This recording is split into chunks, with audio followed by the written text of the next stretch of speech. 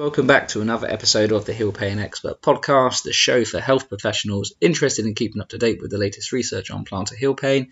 I'm your host, Ben Boschel, and in this episode we're going to review a paper published in The Foot, and this was published this year, so it's pretty hot off the press. The title of the paper is Similar Effect of Ultrasound-Guided Platelet-Rich Plasma versus Platelet-Poor Plasma Injections for Chronic Plantar Fasciitis. So the clue to the findings of this research is in the title. So, I guess that's the end of the episode. Thanks for listening. See you next time. Now, but jokes aside, it's still worth reviewing how the study was conducted and how meaningful these findings are, as some research papers can draw misleading conclusions if the study design is heavily flawed. So it's definitely worth us looking into this a bit further. Hopefully you haven't already skipped this episode. So if you're still here, let's tuck into it and see what's going on with it. So the aim of the study was to compare the effectiveness of a single ultrasound-guided platelet-rich plasma injection, which we'll just call PRP, versus platelet-poor plasma, so we'll call that one PPP, injections for the plantar fasciitis.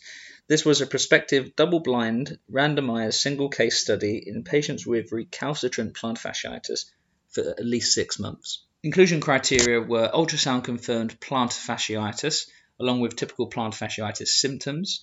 Patients had to be older than 18 years of age and not responded to traditional treatments.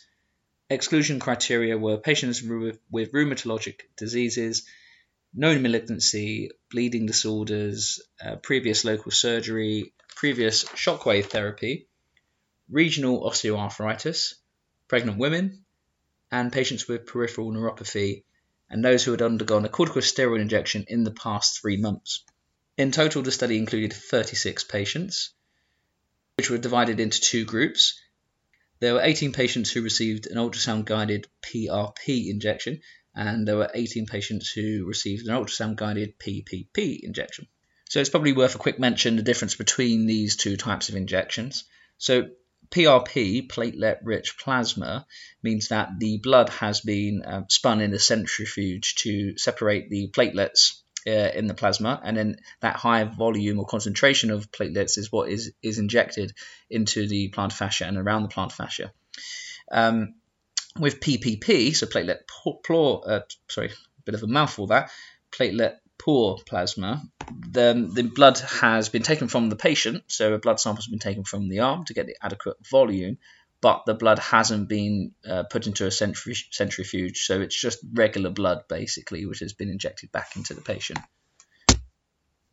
So prior to these blood injections, all patients received 4 milliliters of lidocaine before having the blood injections. And this is to help with comfort of the injection.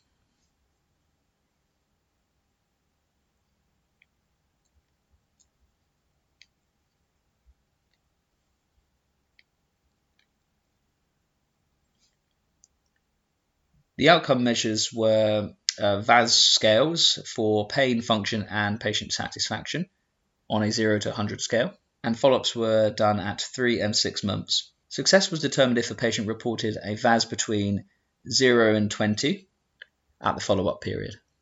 So firstly, in the PRP group, the VAS pain score at baseline, so prior to injection, was 74.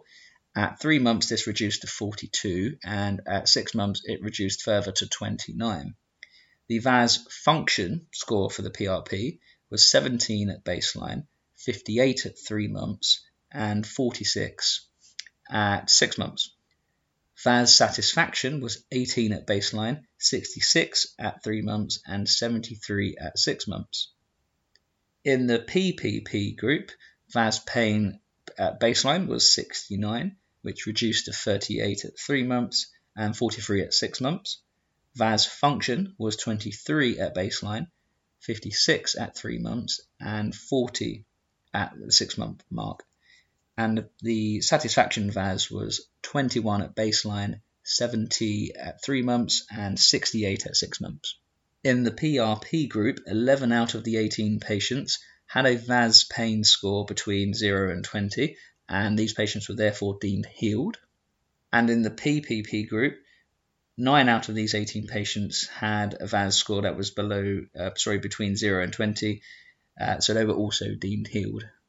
Overall, this study demonstrated that both treatments provided significant improvements at the 6-month follow-up, although only 61% of the PRP group had fully healed, and just 50% of the PPP group had. So sticking to this outcome measure of a 0 to 20 pain score on a total VAS of 0 to 100, the number of patients which were deemed healed was relatively modest in both groups. So these results demonstrate that overall the PRP group fared slightly better across the board, but not by too much. And as with all studies, this research is not without its limitations. Firstly, the 6-month follow-up can be considered short, so it's what we don't know is what the VAS scores would have been a bit later down the line for these patients, and whether they would have progressed. Both groups had small numbers of patients, with just 18 in each group. And there was no mention of the equipment used to produce the platelet-rich plasma. And this is an important factor, as the number of platelets produced from different centrifuge manufacturers varies very significantly. And so what we don't know is whether they used a centrifuge which produced a higher platelet yield or a relatively low one.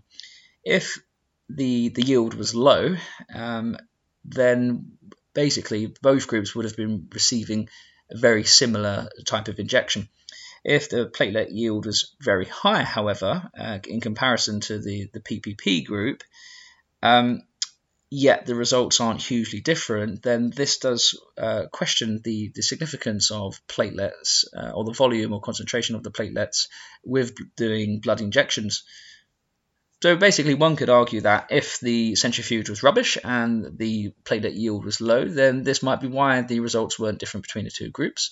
And then on the other hand, one could argue that if the platelet yield was actually very high, say 8 times above baseline values, yet the difference in pain scores overall wasn't really that big, then it does beg the question whether it's really necessary to do PRP and whether autologous blood injections, which means not using a fancy machine, might suffice.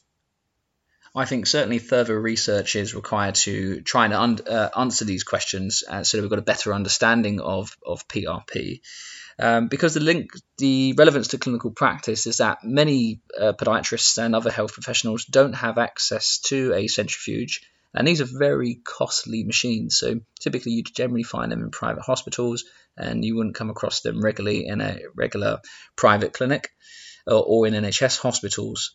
But if the technology or the machine isn't really necessary to get the clinical results you're after, doing a simple autologous blood injection is much more simple and cost effective. All you need to do is have the skills to take a blood sample from the patient's arm, and then you're just re-injecting that into the plantar fascia. Whereas the centrifuge comes with a huge outlay for purchasing the machine in the first place, and there is some additional equipment used for each time you need to work the machine to separate the blood. So it's quite a big process to go through with heavy outlay in terms of financial expense. So more podiatrists might have access to or be more willing to do autologous blood injections as opposed to having to go through the hassle of investing in a centrifuge. But what we don't know with confidence at the moment is whether or how important it is to treatment success. Okay, so we've come to the end of this episode. Well done if you've made it this far, and a huge thank you for listening. I'd also like to thank the authors of the paper who featured in this episode for their hard work in helping inform clinical practice. If you would like further information on the paper reviewed, you can find a link to it on the website www.thehillpainexpert.com. If you enjoyed this episode and would like to keep up to date with future content, hit the subscribe button. You can find me on Twitter at HillExpert. And also, if you'd like to buy me a beer for my efforts, you can find me on Patreon at The Hill Pain Expert. Thanks again for listening, and have a great day.